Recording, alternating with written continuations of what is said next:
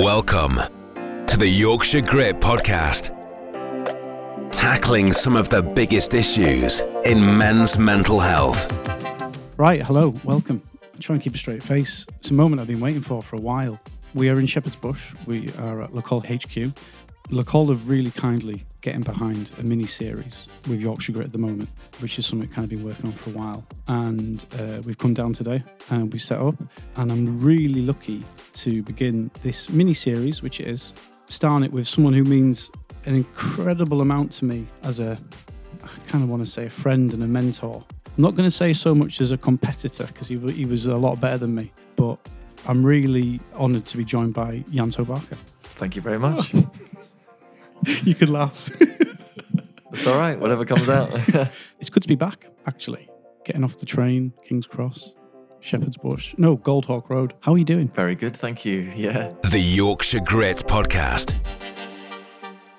No, that's a political. Come on, how are you doing? No, I'm well. It's busy. There's lots going on. Lots of things for me to work out. My job is pretty much all the non-standard processes that aren't running smoothly. My job is to work them out and make them a bit smoother. So there's a never-ending, process of finding answers to slightly difficult questions. For people who, because this is a LaCall-themed podcast today, you've got thousands of customers, probably more than thousands of customers. I don't want to know. Giving them a bit of an insight that they might not always know about LaCall. Because, people buy stuff every single day and, off ASOS or Reebok, and we just get it delivered and we don't really care about where it's come from or where it's sourced from. So today's kind of a little bit of anyone who's bought LaCall, future, past, present, we're going to give them a bit of an insight into how things go down with the guy who founded it all. Now, it's a bit of a generic question, so I'm sorry, but tell us kind of how it all started. Because I do, I know you very well, but can you tell us from birth kind of up to, well, not up to, we'll fill in the gaps, but give us a holistic approach to kind of like your upbringing. Wow, that's going back a bit now. I was born in Wales, Machynlleth Hospital. What? Say that again. Machynlleth Hospital. Can you spell it? No. Lots of C's and H's and double L's. It's West Wales, if you don't know. If you imagine Wales north to south, it's about halfway down on the west coast. So not quite on the coast, but 5 miles inland or so. Born to two very hippie parents. Hippie, right? Yeah. Alternative, very different to me now, anyway, that's for sure. My mum ran away from London, not underage or anything, but she was 18 or 19 and she ran away to Wales to live a freer life, outside of the city. Met my dad, who comes from a banking family from Herefordshire. They met each other and quite soon afterwards, and not certain about how responsible they were at the time, but 6 months later, I was conceived. Sorry, what was your mum and dad's name? Louise is my mum. Yep. And Ewan is my dad. I don't speak to my dad, actually. I have a complex relationship there, but that's probably a whole nother... That's like a therapy thing, yeah. We'll do that after and I'll charge you accordingly. Yeah, that's another subject. But brought up by my mum in a single parent family with my sister, my first sister, that is, who's 18 months younger than me, in Wales until we were 11, and then moved to Devon. And my mum remarried and I had another family, basically. So I have two other sisters that are half-sisters on my mum's side. So I was a football player in Wales. That was my passion. That was my sport. And actually, there's an interesting story about my first kind of encounter with entrepreneurialism. This is bizarre how similar to my adult life this little story I'm about to tell you is. So I used to get on a school bus to go to school when I was 11. And it stopped at a lot of places, but it stopped at two schools. They're about 3 or 4 miles apart. And it stopped at my school first on the way home and the other school on second.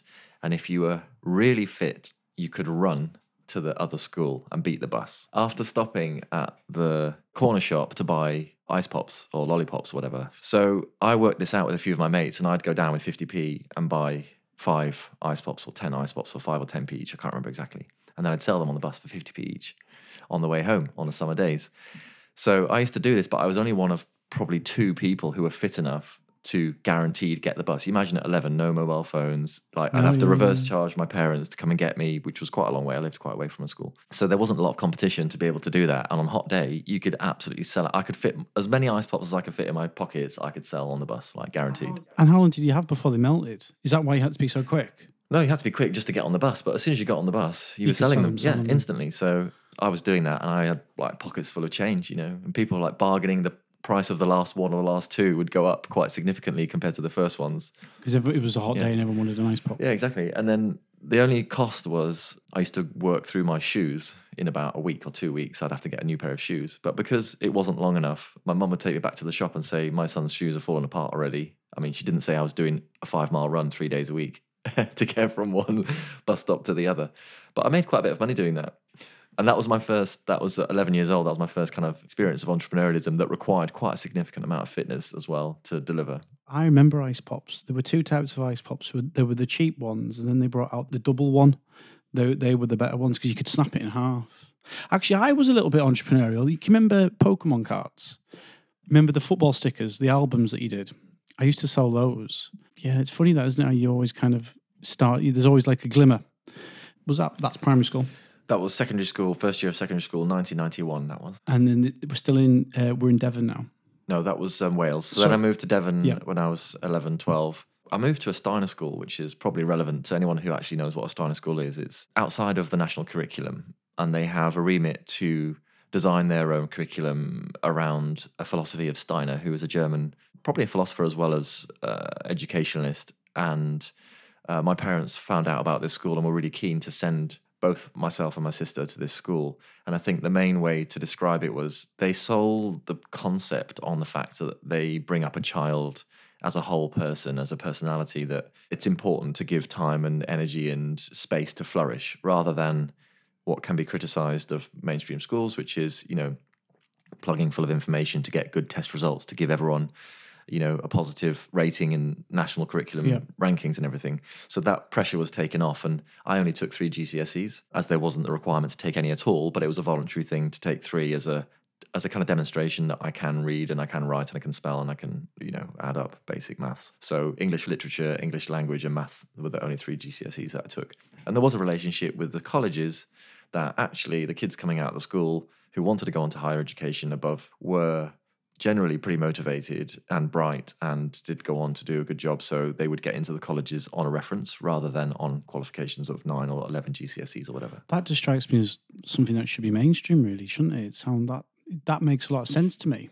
So it makes a lot of sense until I include that they like to try and balance a child as they're growing. And one of the things that they consider an imbalance is a high level of competition. So I didn't get on at this school at all. You were screwed.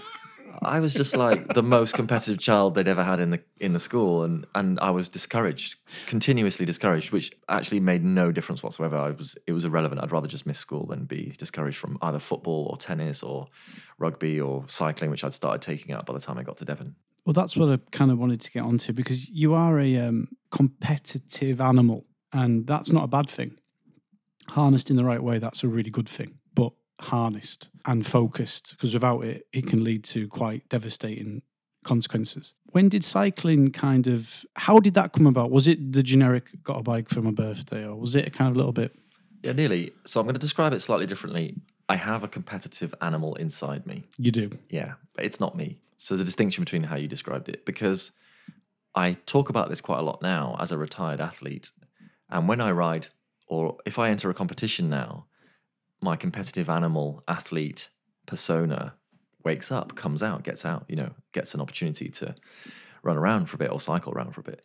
And it's used to being the number one thing in the world.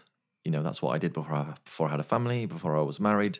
And I was dedicated to it. It was the most important thing to me. And the animal inside me, that personality, that character, is used to that. So whenever it gets an opportunity to get a number on its back, it wants to be the number one, because that's all it's ever known. That's all it's ever been. Because when I retired, then I had a family and I was dedicated to my business.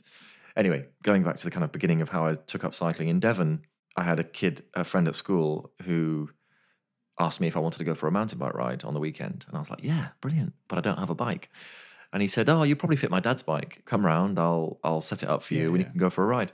We did that one weekend, one Saturday. I lived in Devon near Dartmoor, so it was really hard roads. And we did probably 25-mile loop, nothing major, on mountain bikes, but mostly on the road. And I was good.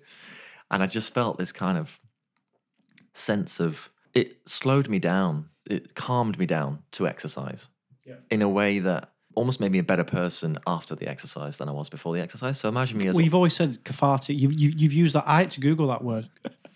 well, it was. So as a kid, I didn't ever get diagnosed with ADHD, but I could have easily been recognized as on the spectrum because I had so much energy. And rather than being disruptive because I was just a naughty kid, I was disruptive because I had so much energy that I didn't know how to control, didn't know what to do with, hadn't matured enough as a person to know how to channel that energy. But you were never naughty. Did Did you go through the stage of getting pissed behind the school? And No, I didn't drink probably until I was about 20. Really? Yeah. I didn't even drink coffee until I was about 23 or 24. I just dedicated to exercise. I loved it. Anyway, so this whole weekend thing was like the beginning of my cycling career. I then took some advice and entered the Mid Devon Cycling Club, who was a structure and some individuals who really supported me. Colin Lewis, who's recently passed away, actually. Among other people, Gary Dowdle. People that I remember and helped channel that energy into something positive, into results at the end of the day or the end of the weekend or whatever. And my love for cycling was instant. It was like I'm at home on a bike. I've always been a little bit I didn't meet a lot of people like me. I didn't know kids with as much energy or as much drive or as much like just intensity. And you're at home. I was pretty antisocial as a kid. I don't keep in touch with any of the friends at school from the age of when I went to school till I left, 16. Didn't keep in touch with anybody. Does that bother you? No, they just weren't like me. I had nothing in common with them. I was driven and focused and dedicated. And by the time I was 17, I was racing internationally around the world on the GB team. I was busy. I was focused. I wasn't interested in distractions that were anything that was taking my focus or attention away from. I already was thinking Tour de France, stage wins, World Championships. Well, you have to. Yeah. You have to. So I wasn't particularly sociable. I went to bed at 9:30, 10 o'clock every night from the age of, 15, 16, 17, 18. My sister went completely off the rails. What's your sister called? She's called Kira. And at 14, she left home, basically. Left school, left home. And I saw the pain and anguish my mum went through. Sorry to hear that. Yeah, no, I mean... That must have been a tough... Not that you'd ever admit it, but it must have been quite a hard... It's a weird one. Do you know what? I've genuinely never, ever spoken about this personal side of my life, and I've done a lot of interviews, I was just saying earlier, but you just I didn't know any different. I just got on with it. And I saw my mum go through pain where she, on a Saturday morning, my sister didn't come home on a Friday night, and she'd be like, do you know where she is? Do you know who she's seeing? Do you know where she might be? We lived in Devon, and she'd be going as far as Bristol or all over the place, like genuinely just off the rails. So I think that also made me see how much damage that caused and not want to be an additional strain or burden or concern to my parents. But at the same time, that wasn't my primary thought. My primary thought was, I want to be in bed early so I can get up and be fit and healthy and, beat my friends. You sound just like Steven Gerrard and talked about eat, sleep, breathe football. Bed every night. He wasn't interested in all his friends in gangs in Liverpool. It wasn't a choice. It was a compulsion. And the compulsion got attached to the exercise, to the cycling, to the competition, to the bike itself, to the idea of the bike. Nothing else. There was no space for anything else in my head. You love watching these serial killer documentaries on Netflix, and they go about, had a compulsion. I had to do it. You know what I mean? But it's channeled in the right way. But that's your makeup. That's you as a person. Like, I'm lucky enough to know you. And I seldom say, I've very rarely seen people. Roger Federer has an aura around him.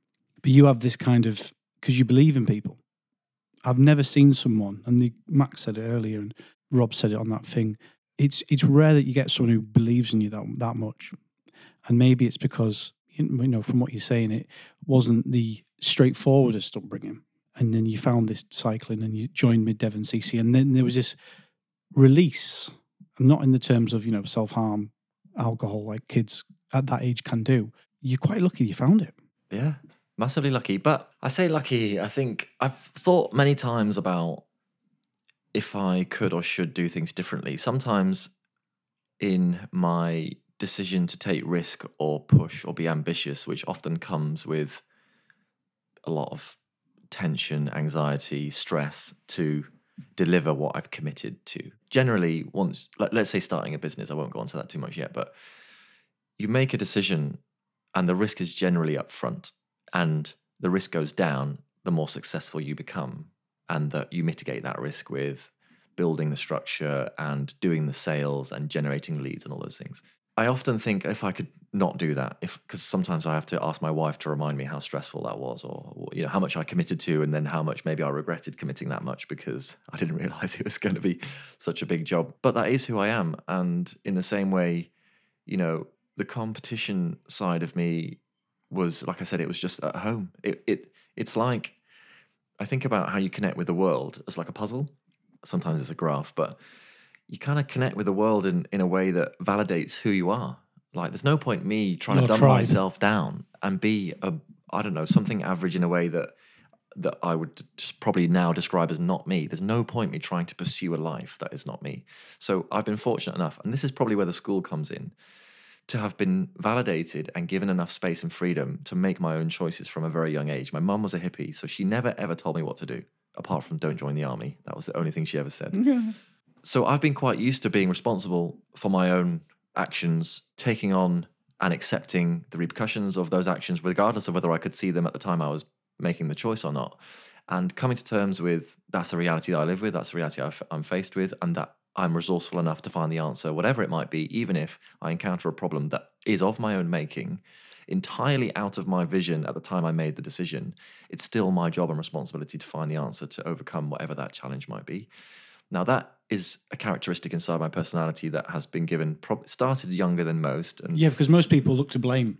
but you hear this a lot among entrepreneurs who chose to accept that as a given and accept that as a reality and not deter them from making big, ambitious choices, not make them flinch and shy away from what is potentially a huge opportunity, massive success, or all that kind of thing because of the risk that's attached to it. I'd rather start and fail than not start at all. And this also goes back to the parallels between racing as a professional athlete and being an entrepreneur or a business leader or a CEO or MD or whatever. It's just about working through a process and, not being shy. Don't flinch. Don't be scared. We'll work it out. The average person does.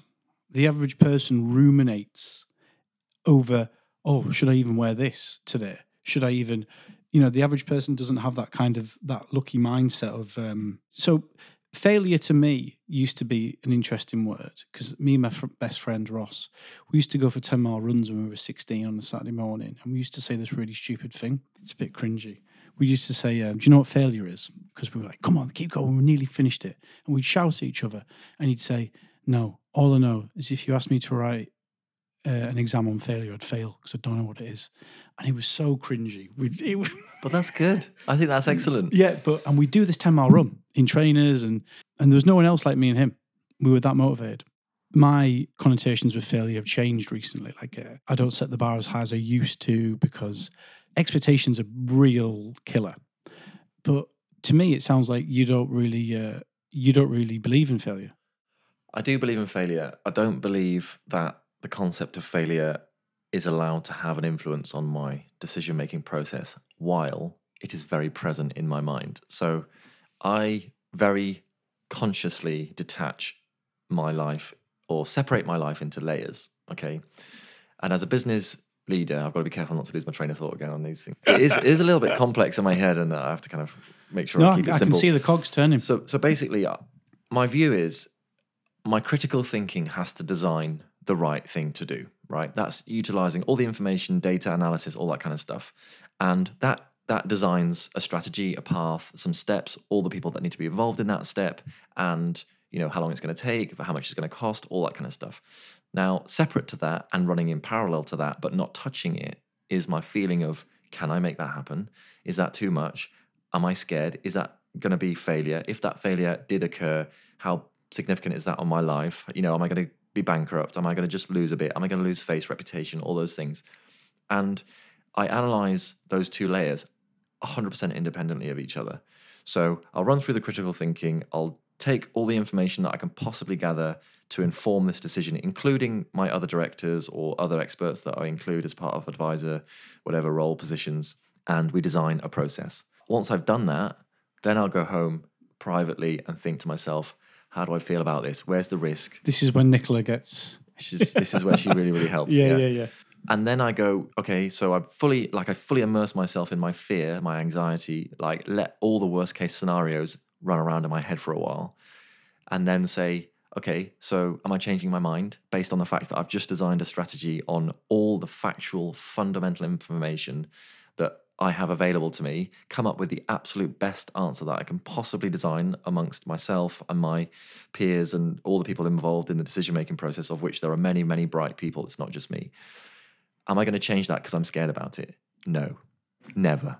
Mad way of thinking, Yanto. You're crazy. Because you're still making the decision even though you're scared. Yeah, 100%. Yeah, I'm scared all the time. But you take the emotion out of it and just look at it purely. It's gonna be difficult, but I'm gonna do it. So I don't want to say I take the emotion out of it, because the emotion is desperately trying to get back in. So I say to my wife, sometimes it takes me all of my energy to not let the fear touch the decision-making process. Like I'm literally psychologically straining like a 20-minute effort on the bike to keep the fear out the way, so my decision-making process is clean of fear. Then when it's done, I've signed the contracts, I've employed the people, I've paid the money, then the fear can come in and can do whatever it likes, but it's too late now because we've already committed. So yeah, that I get. That I could do. That little bit there, that little brief moment, just do it. Yeah, that bit I understand, but the other stuff I don't. But look, we're going to get onto the Le Col and the business stuff later on. We were mid-Devon CC. Totnes? yeah. Totnes Via? Totnes Via, yeah, I won that race, yeah. So did I actually. I didn't want to brag her out. Which year did you win? They actually cancelled the last stage, so just as well, because that was dead hilly. Because it was so flooded. But mid-Devon CC, they're a big club. Steve Lampier kind of territory. No, he's more Cornwall. Yeah. But Jez Hunt. Yeah, Jez Hunt. Hard, tough man. So tell us about the early-ish days of getting into the racing, because this is what has structured you. And so I have an interesting experience of racing.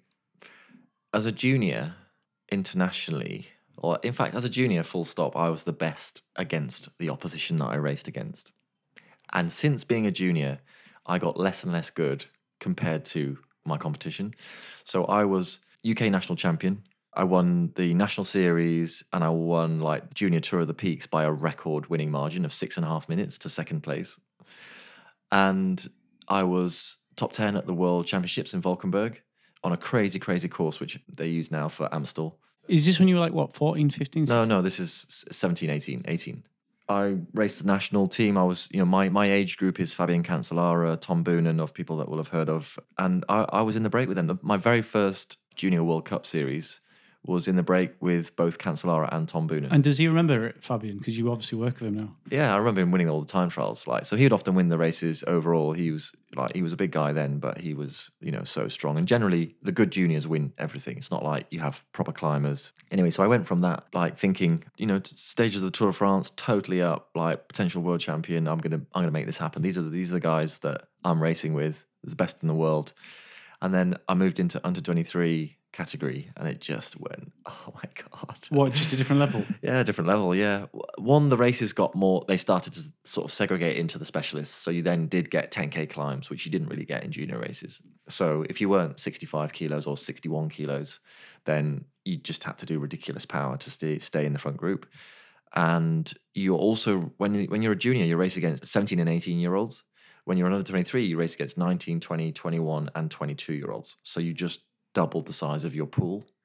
And that meant if you were fifth, or let's say you were seventh or eighth in a race as a junior, there's now 14 other guys who are in front of you because of just the volume of people in that race or the volume of people at a high level. I want to ask you a question because I've rudely interrupted you there. I'm sorry. Please don't lose your trail of thought. Anyone who doesn't know you, it's hard to kind of pinpoint what sort of rider you were. And I've heard a few people say this, but you could climb anything like 2-3K, nothing too steep. You weren't massively punchy, but you had a kick. You could win from a small group. You didn't massively always win time trials, but you were unbelievable at time trialing. Were you the definition of a rouleur? Would you say? I mean, you're probably better off answering that question by the guys that I raced against. Your Pete Williams or I don't know, whoever. What you would describe like that. But to me, you could kind of do everything. I was pretty average, to be honest, and I would describe myself as, and I would say this, as a team captain, I was a thinking rider. So if we didn't have radios in a race, I would be the one to make a call. And I can remember a couple of occasions where I really earned my position. One was Tour of Korea. And I think it was the last stage or the penultimate last stage. And it was a flat circuit around this massive city, and we had lots of like really big roads, 3 or 4 lanes wide, and underpasses and all this kind of stuff. And a breakaway went. There was a really strong Aussie team there, a couple of strong Aussie teams, and a couple of strong like composite teams and stuff. And the break went like quite early, and we had a guy, first on GC, ended up winning it. Who was that? Christian House. So we let the break go and we were riding it back, but we also were trying to win the stage and the points jersey. Like it was good prize money. We were all really committed. So the break went and it was going, and we were riding with another team, and I was watching the time gaps just going and going and going out and out and out, and it was like, nah, we didn't have radios in, and the lag that we were getting information from if someone went back to the team car was just too great. And I remember saying to Pete Williams, who you know, because he was one of the guys riding, I'm like, we need to change this. That gap is going out. It's been going out for the last 30Ks. It needs to come back now. Like, you need to just start pulling different turns. So you know when you pull like a single file turn, but you're pulling like, let's say the guys are doing a minute or a minute and 30 each, and there's 6 or 7 guys. I'm like, you need to pull a full 15, 20-second turn, like absolute full. You need to be gasping by the time you get to the back of your line, and we need to just make that gap come down. We ended up catching that break with 200 meters to go. No. And I made the call, like, Pete, you need to pull 100% turns now. Tell everyone in the line, 100% turns. Don't stop, don't slow. Like, no holding back. This is 100%. Otherwise, we're not going to catch them. That was I could see that happening. I was doing those calculations. That was my job. Isn't it mad? Like, some of your best achievements people don't even know about. It's just a moment in a race. Oh, yeah, I'm going to do it. But it was just my job, and it was just an understanding of that gap is going out. It needs to come back again. I'm not special. I can just see the information unfolding in front of me. I need to make a decision, and that's my job in business. I have to make a decision. I see the information unfolding. Team captain. Yeah, Yeah, I get that because you are a leader. Yeah, you are. Yeah, I can see you doing that. I can see how you label yourself that, definitely, and not in a big-headed way.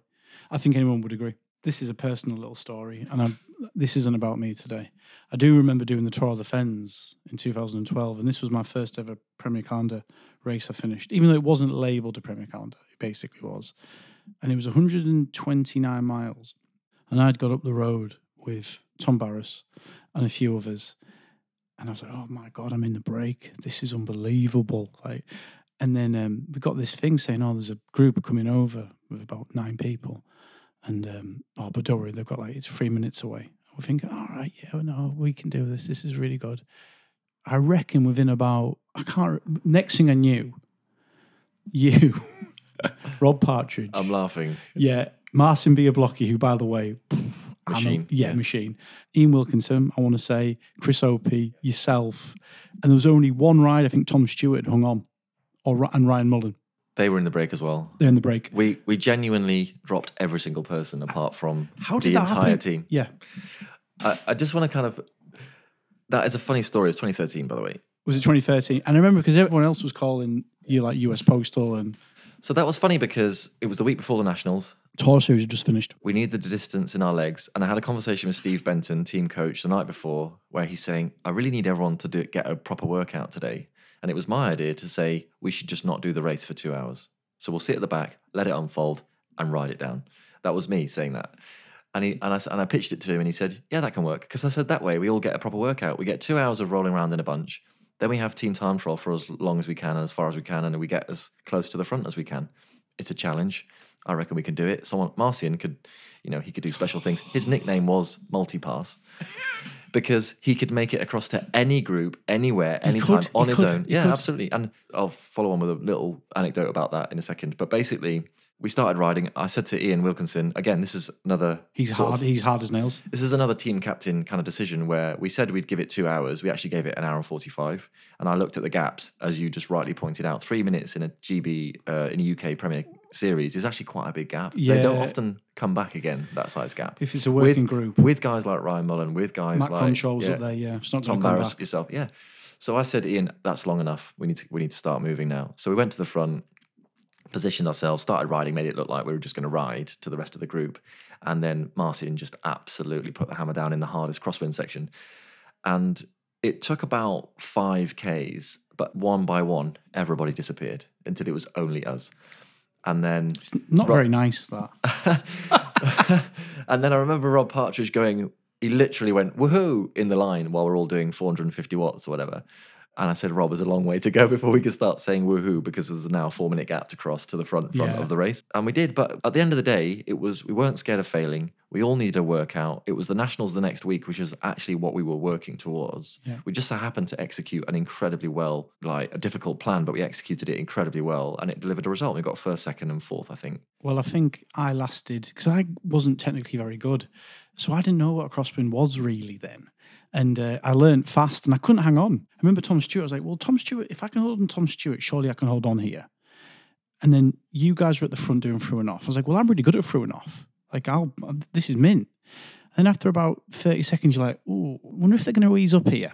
And then you suddenly notice like Tom Stewart's now in the gravel and like I'm in the gravel. I'm like, so this is what a crosswind is. And then within about, I reckon 90 seconds max, I lasted and I was gone. It's funny, talking to people Just gone. who I raced against, because I wonder if I was a bit mean sometimes, because Definitely, yeah. to be competitive, You have to be. You're ruthless. Yeah. I remember, so the one thing I was going to say about Marcian was, at the end of that race, we ended up getting in a smaller break, so it split again. So we got across all the way to the front, and then we started attacking them. Then we did go away with Ryan, Marcian, Josh Hunt, Steve Lampier, who was in a different team. We were going through and off, like absolutely smashing it. And then I hear this noise from behind. And it's Marcian shouting at me, who's come across a minute gap on his own. So we did all the through and off to get to the front of the race. We attacked each other like He's not mental. normal. 6 guys got away. We were going as fast as we could. And then Marcian crosses us, spends 8 minutes of 450 watts again on his own. And No wonder I was intimidated at Premier Cup. and that's why he got the name Multipass, because I was like, but he nearly punched me because he said you didn't look round soon enough. I was like, nobody can come across that gap, Marcian. I didn't need to look round. No one was coming. And then there you were. What are you doing? It's your own fault for being so strong. Do you keep in touch with him? Is he? Yeah, a little bit. Yeah, I see him on Instagram. But everything was going really well. Under 23, doing well. You moved to France for a bit. But then you had a bit of a break with cycling. Yeah, I got to a point where I'd been a professional cyclist and full-time with nothing else, no other important things to do apart from ride my bike and race my bike since I was 16 years old. I got to 26. I got to the end of my 25th season, which is 2005. I'd been on the podium at the Nationals and I was top 10 and best British finisher at the Tour of Britain on GC. And I hadn't got a contract and I was just like, Done.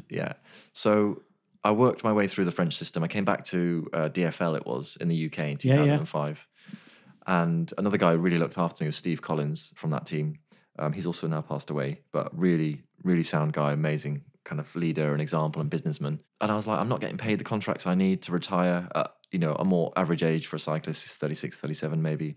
I'm going to retire now because the prospect of having lived my entire life till the age of 37 as a cyclist in a bubble, good enough to be looked after really, really well. So I don't know about paying bills that much. And I've been given cars and booked flights for me and all that kind of stuff. So a little kind of, a little pop star, not to the getting paid that much, but just to the way you're looked after. And then your ego being fed constantly with, it's great. And the interviews and the Tour podcasts series and whatever. events and the Otley crits and you're a celebrity. And so I was like, I'm gonna stop now. I'm gonna take myself out of competition. I'm gonna get another job. I need to get a job that I can rely is gonna give me and pay me for the rest of my life. And how old were you then?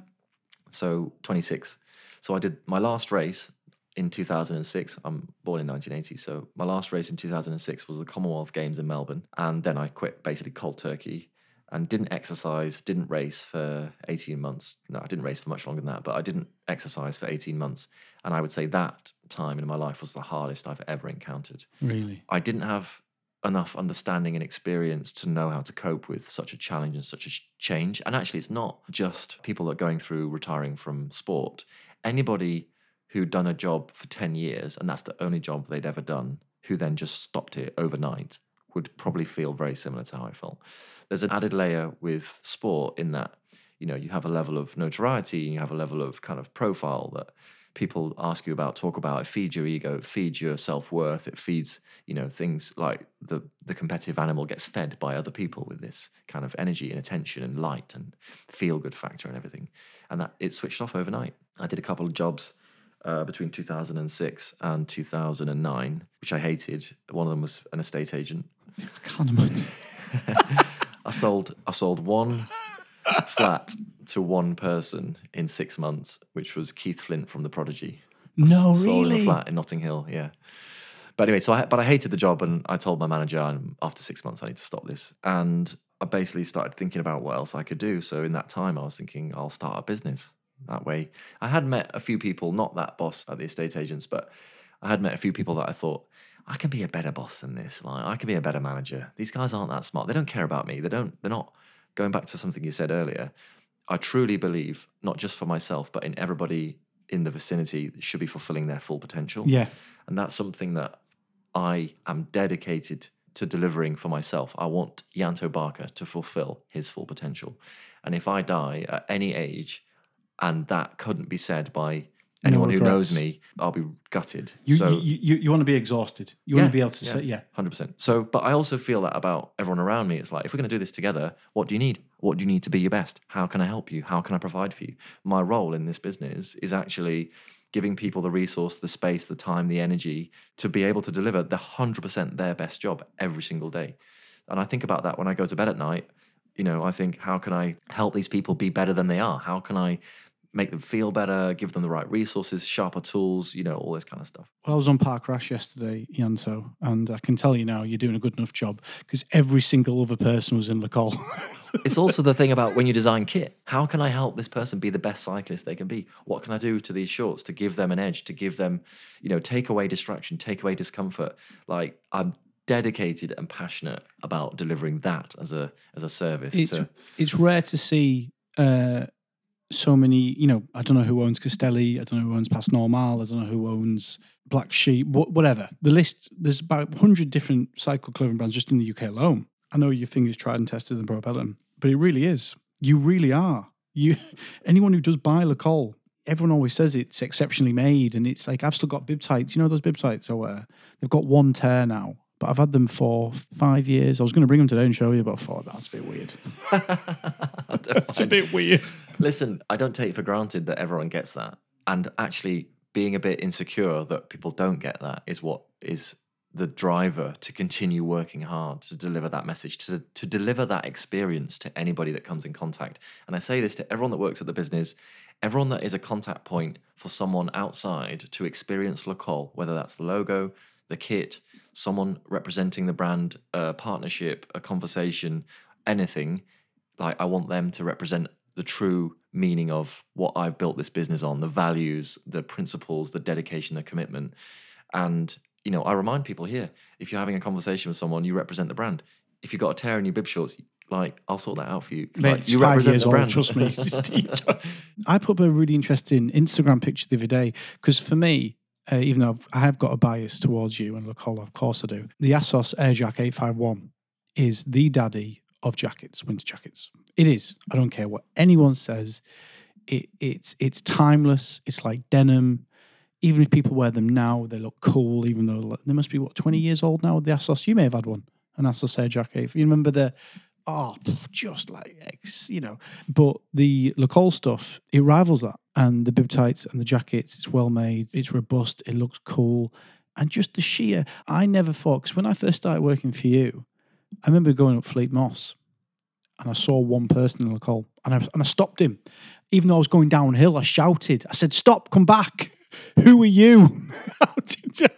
But now on Park Rash, seeing all these people, it's like, how have you done that? A lot of hard work. Because it started off with Pendragon Le Col 2009. Yeah. I mean, how have we done that? It's a huge collective process, and we have, spent quite a lot of money.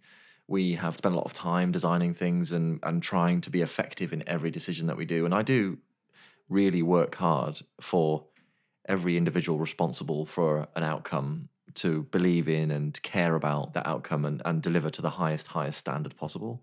That is not an accident. But at the same time, you need a little bit of, good luck. You need a bit of, fortune. You kind of pull it all together. I think ultimately in the end, if you do a good job, you will get there in the end. I'm 42 years old now. You don't look it. He doesn't look it, does he? I said to a friend of mine, I'm 42 years old, and I said, only by my late 30s did I genuinely feel like life was a meritocracy and a quality process and a dedicated, committed work towards your goal would result in a good outcome.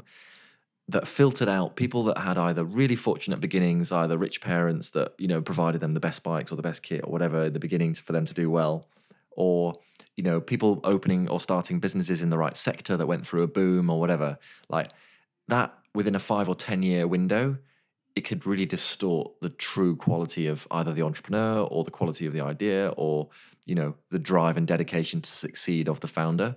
But after 20 years of being an adult, I really believe that actually, if you're doing a good job, it will get recognized. You will be noticed and you will make it somewhere. So that was a question I had in my head, which was like, if I do a good job, how will I know? And what should I measure it on? And actually, there's lots of different answers to the Other people will tell you. Yeah, but, you know, at 40, I've kind of felt like because I woke up on my 30th birthday really scared that I'd achieved nothing. I felt genuinely on my 30th birthday, the morning of my 30th birthday, I'm born on January the 6th, I woke up and I was like, I've achieved nothing. I cannot get to my 40th birthday and have this same thought.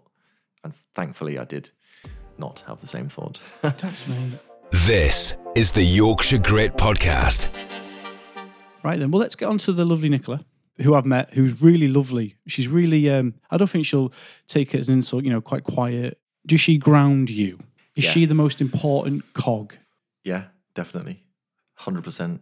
She is an influence that allows me to be better at what I do best, that I wouldn't be able to achieve and I wouldn't be able to sustain without that regular. And listen, she might be quiet, you know, out and about with me, because if that's how she comes across, but she is a strong, strong woman, an incredibly impressive person in my eyes, and probably of all the mothers I've ever experienced in my entire life, the best, at least as good as the best I can see and think. What a lovely thing to say. Yeah, honestly, I'll try not to get emotional about it, but off the charts, good as a parent. How did you meet? Where did you meet? Because was she up in Manchester? No. She just moved down. She was working for Lowcog during the 2012 build up to the Olympics. Yeah. And she came to a tour series at Canary Wharf. Funny story about her. So she came to the tour series to show her group, her management group, what a bike race looks like before the Olympics. And a lot of them, you know, coming together for Lowcog is like, you didn't work there before. So, you know, so come in, organise the Olympics, go again. And I was on the podium, and then she was in the bar after the podium, and I got chatting to her. And I might have said, "Did you see me on the podium?" Oh, you did. Yeah, I bet you did. I didn't. I'm joking. She'll joke about that as well. And did you hit it off? Yeah. Was it the type when you date someone and you fancy someone, or was it a slow burner? She won't mind me saying this. So I had some very high maintenance girlfriends before her. Yeah. And she wasn't like that. And I could tell straight away. And it was a bit confusing. I can tell that. It was a bit confusing to me because I was like, well, that high maintenance type factor was the only experience I've ever had as a partner. And this isn't it. What does that mean? And it got me thinking, I was kind of inquisitive about who is this person and why am I attracted, but not like I've ever experienced before. This is different. This is... What, do you think this was love? Yeah, it was healthy. That's what it was. And I'd never experienced proper healthy love before.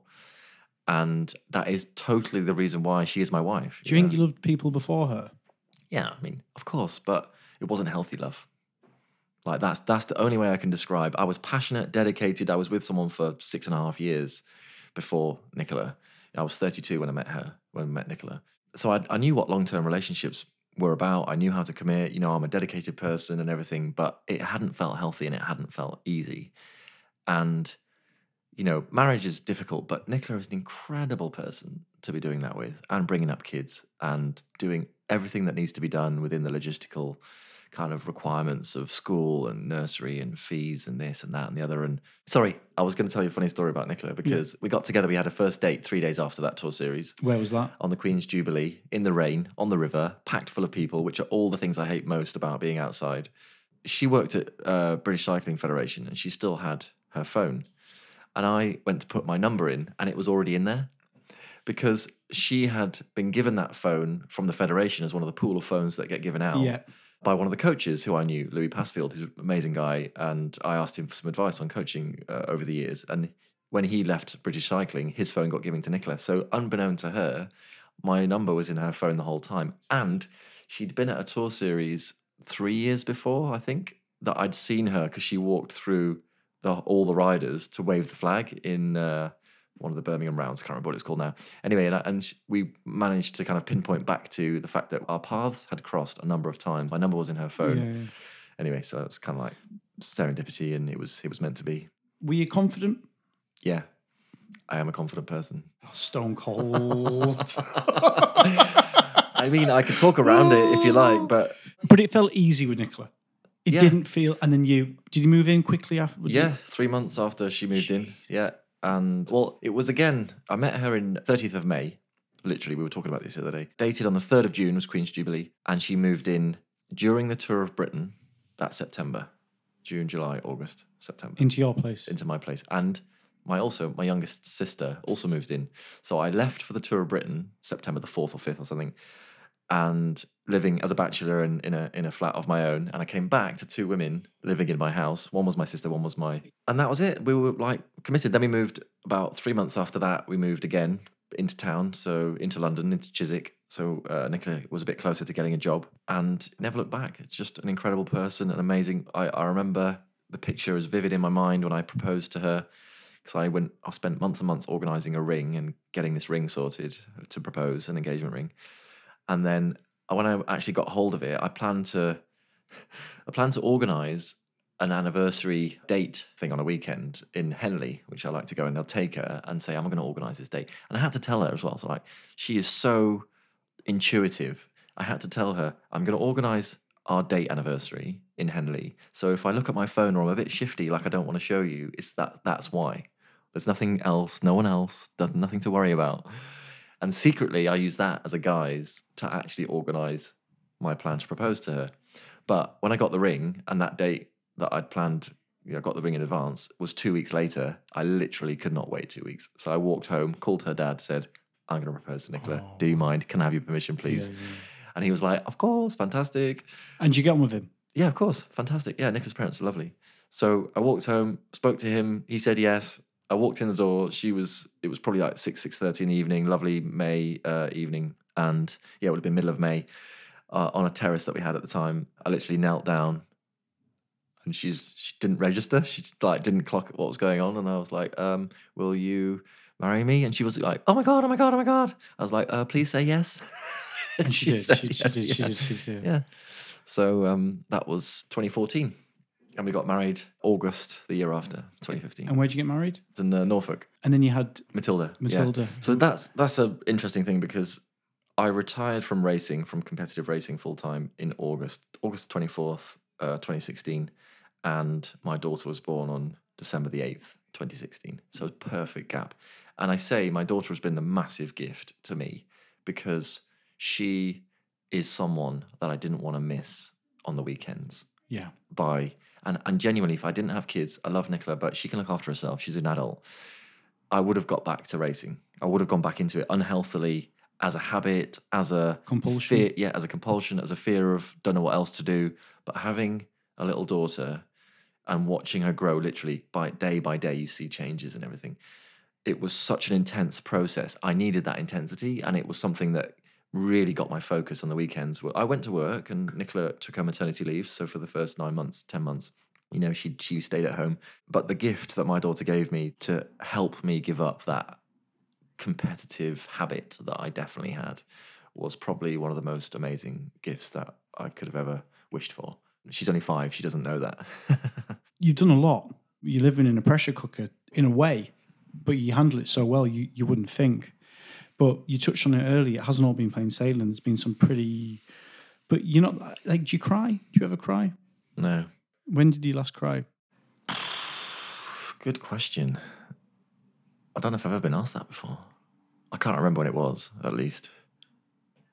Nicola probably made me cry once. No, I'm not a crier. I do get stressed. What's been the toughest moment? Was it that getting that investment? Yeah. There was a time when I'd bought the Italian factory, and it was a very big step up in what the complexity of the business looked like now from before that to after that happened. I talked earlier about taking risks up front and hopefully being resourceful enough to make that a success. There was 5 years where buying that factory in Italy and it being a success was not conclusive. And I genuinely went to bed every single night thinking that could be the last day I work on this business, because tomorrow could be the end. I could, there could be a curveball, something that comes out of, I just can't find the answer, I can't find the money, and I can't make it work. And I would say that was the hardest sustained period of time, because I think I write a diary and I measure my stress out of 10. And I have a anecdotal level of 6 and 7 I could do a year at 7, that's not a problem. 8 and 9 and 10 of stress, as in my ranking 1 to 10, I need to be looking for solutions to make that go down again, quickly, 3-4 months maybe. And at that time, I think I was probably at 10 out of 10 for 4.5 years.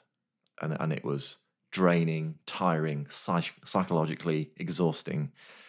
And, going home every night, trying not to be a bad husband and a difficult dad and all that kind of stuff because of the burden I felt on my shoulders and responsibility. And I kind of just wrap it up in this whole thing where if the business didn't work, I personally would have been bankrupt. So I never would have bought a house, I never would have got credit, I never would have had lots of opportunity that you would have had if you'd never been bankrupt. I'd never had a job before. I would have started a business that failed. I would have been bankrupt. And I had the conversation on a number of occasions with Nicola at the dinner table where I said, I've taken some risks. I'm not 100% sure they're going to pay off. We could be going to your parents in a few months' time. And we'll, with Matilda, we only had her at that time, and we'll be living in the spare room. I need to make it I just need to share this with you. It needs to be us together. Can you ask them if that's okay? Because my mum hasn't got a spare room. That's not happening. And that was a difficult time. And I was at 10 out of 10. Like I said, I think I started getting addicted to gangster films and true life war decision-making processes, because those are the only two things I could really think of that were more stressful than I was going through. And the reason why I just interrupt you there? Because when I get stressed on a night, I have to go to sleep with horror films on. It de-stresses me. Interesting. Wow. Well, I'll explain my rationale to, gangster films was, it's basically business, but if you make a mistake, at best you get kneecapped, at worst you get killed, and all your family gets killed too. And I was like, well, I'm making decisions in work, but it's not going to kill me. My wife and kids are not going to get killed, so it's less stressful than them at least. Well, that made me feel better. And then war films, or war documentaries actually, I found fascinating because two things. One, again, there was life and death situation happening all the time. And I do feel, I think one of the unique things about, I think a lot of successful people and a lot of successful entrepreneurs do attribute a life and death intensity to a lot of what they do. So we have to get to the right answer. If this was about my life or death, I couldn't feel more strongly than I already do about it. And I think that happens. I think that's a common denominator of podcasts I've listened to and entrepreneurs I've heard speak. And I definitely have that. I'm not pretending it's real, and I'm not saying it's good, but I feel a level of intensity this is life and death. We have to make the right decision. We have to push.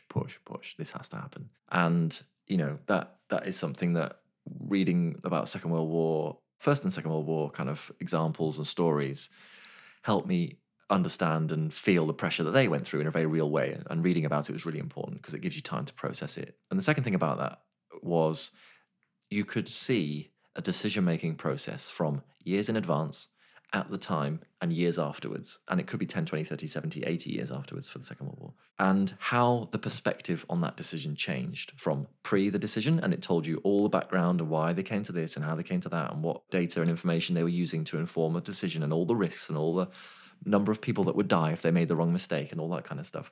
And then there's the decision makers on the day at the time, D-Day landings, the weather forecast, all this stuff playing into the doubt. People saying, we shouldn't go now.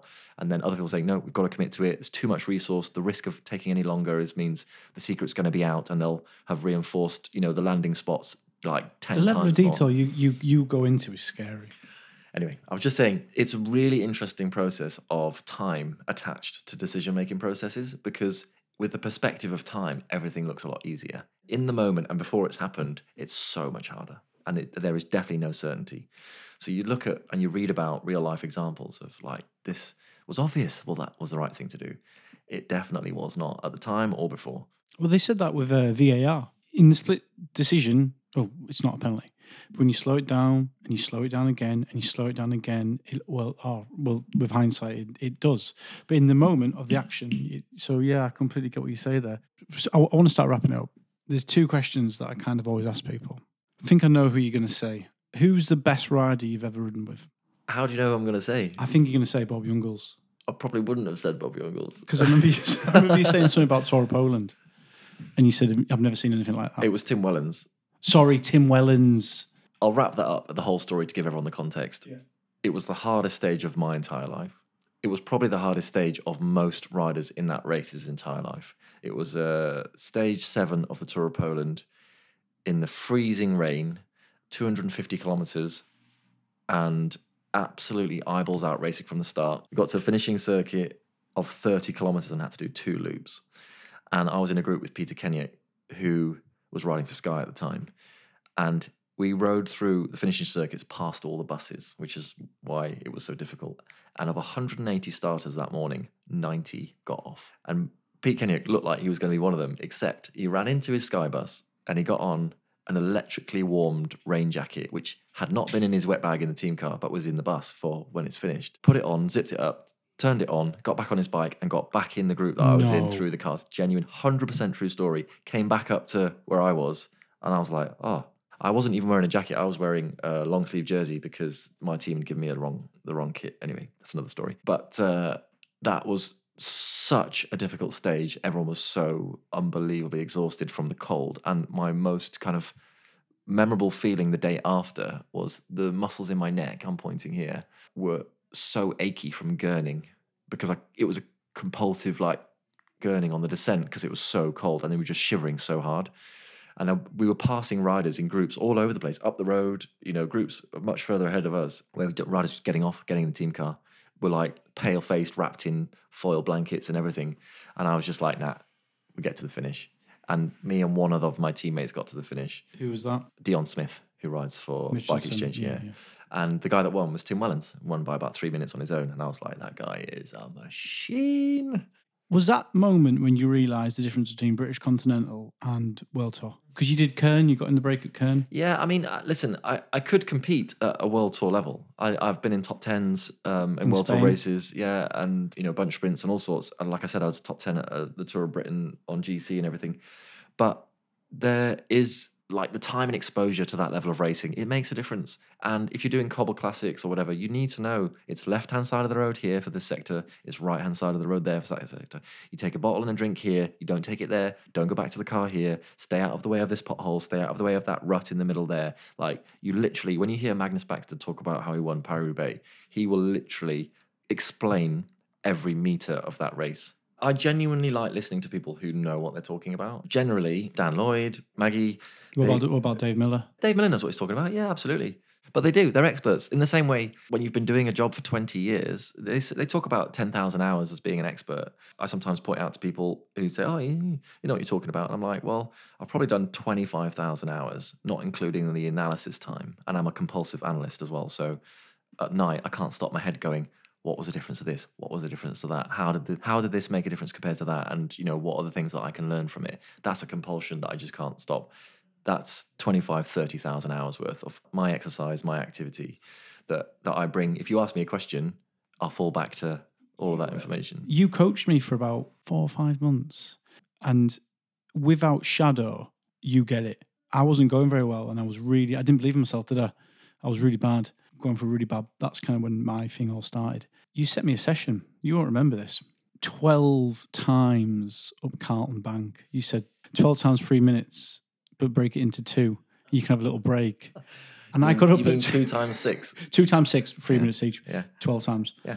And I remember getting to the top, and this couple, they'd watched me do it. And I kind of collapsed at the end because each time when you went up the hill, you wanted to hit the same lamppost. You didn't want to fall off too much. I remember thinking, doing it, sitting down and going, because I remember you told me once that you did 6-hour rides every Saturday and Sunday to get ready for when you were at Ronpro. Yeah. And I believed you. I did. That's in the rain. I go to Brighton and back. It was raining when I left the door. It was raining all the way down there, and it was raining when I got back again. And I was on my own, just plodding away, 34 k's an hour. But I believe you that you wouldn't have missed it, because you said the pain of missing it is harder than the pain of actually doing it. I tried to do this every year, but obviously didn't succeed. But 2015, I did not miss a single day's training, not a second of an interval, not a minute of a ride, not any day. I fully believe you. This is the thing. I actually do believe you. I did get ill on other years. That year, I don't know how I did it, but I just managed to miss. I either felt rough on my rest days or I don't know. Because remember we stayed in a hotel and we talked about Hardman. Yeah. Who's the hardest rider you've ever ridden against? Grit, tough. I'm going to say not entirely conventionally, but Jeremy Hunt, who is a friend of mine. And listen, any international bike rider is hard, like genuinely. They're like boxers. They just take hits because you can't get to an international level without being knocked down and having to get back up again. Like Kwiatkowski, he's like... Yeah, amazing. But Jez is a friend of mine, and I'll use him as the example. And I use him as a slightly exceptional example because he would make his life voluntarily worse. And now he's sort of 6 years retired. He would smoke 20-pack of an evening of a stage of the Tour of Britain, drink 3 or 4 pints, and get up and get in the break in the morning. And there is Legend. 2004 Tour of Britain stage round Cardiff. I got in the break with him after exactly what I just described. I was in bed at 9:30. He was out smoking 20 and his voice was all croaky and rough. And he's like, oh, the only way to get past this is to get in the break and sweat it out. Oh my God. Were you in awe of him or were you... I thought he was stupid because, but he just did not let that be an excuse. Because he liked, you say, watching horror films, maybe smoking 20-pack and going to the bar in the evening at the hotel. Do you think smoking... That was helping him does relax. make you worse at cycling? Yeah, definitely. Without a doubt. And so does drinking. You know, if you're going to drink 4 or 5 pints the night before, that's not helping. You know, a bottle of beer of an evening, I like to have a bottle of beer of an evening. That's not a problem. But yeah, the combination of late night, smoking, drinking, it's not good for cycling. Luckily, you've never struggled with that. I drink pretty regularly, but it's kind how of much are we under control. talking? A bottle a night, maybe 4 or 5 nights a week. I'd say more often than not, but I don't think it's a problem. I enjoy the taste. I'm not getting drunk, and I'm definitely not below par in what I need to do the next day. And your life's not unmanageable, because that's when they say it's a problem. Yeah. When your life becomes unmanageable. Yeah, there's lots of things that feel difficult sometimes, but I am who I am. If someone has an opinion about how much alcohol that is, I don't mind. They're entitled to an opinion. Just before we do go, Le Col, it's 2022. What's your vision in the next few years? Because you'll have a plan. Can you say too much? You know, you've got Bora at the moment. You got Ryan Mullen looking good in a skin suit. He does look good in the skin suit. Looks really that Irish Champs kit is great. Yeah. Go on, give us an insight. What you're working on? I'm sorry, but I'm gonna have to give you like the standard response to this, but it is my objective. We are working towards being the most respected and technical performing cycling apparel in the world. Perfect. Are you going to invent like some new kind of crash resistant? Hopefully, I don't know what that might be yet. Are you going to do like a? I don't know. I always get the feeling that you're like James Bond and Q, and you're thinking of something that no one else has done yet. You know, a bit like Elon Musk who wants to do a submarine or something. It is a bit like that for cycling kit in a modest way, but I do have the Bat Cave, and I have prototypes which I almost only wear prototypes. I'm testing or designing or verifying. Like I spend a lot of time in the wind tunnel. Proving. I don't like marketing lines that aren't proven. So I've got a CMO downstairs who likes to write big, sexy marketing lines, then that puts pressure on me to make sure that it's not just a marketing line, it's a real fact. And we back it up with results. So that's my job. I think it's phenomenal that you're the owner of a business, and then the people who do buy this kit and who are going to listen to this, they can fully believe that when they say tried and tested, it actually fucking is. Like, it seriously is. It's not a gimmick. It's not, I know it looks nice when Adam McRae's hanging out, on the Calder. He makes it look good. Yeah, I think it's quality. Listen, I'm not going to pretend it's easy or that it's perfect or that everyone will like it. That's a reality. But what I hope comes across from this kind of conversation is the dedication and intent to make it as best it can be is 100%, not 99.9, 100%. And that comes from me. And then hopefully I inspire the rest of my team to deliver what needs to be done, because you just got to do your best. I don't want to look back, whenever and think I could have done better. That is literally my kryptonite. Jan, so it's been exceptional talking to you. Thank you very much for having, me, Charlotte here doing the videos and stuff here in the Old Treacle factory in Shepherd's Bush. It's been interesting. I hope the people listening today come away knowing something that they didn't know before they're listening, and now they come away, they're a little bit more kind of tuned up in what is going on in Le Col day to day. So thank you very much. Thank you very much. It's been a pleasure. Thank you.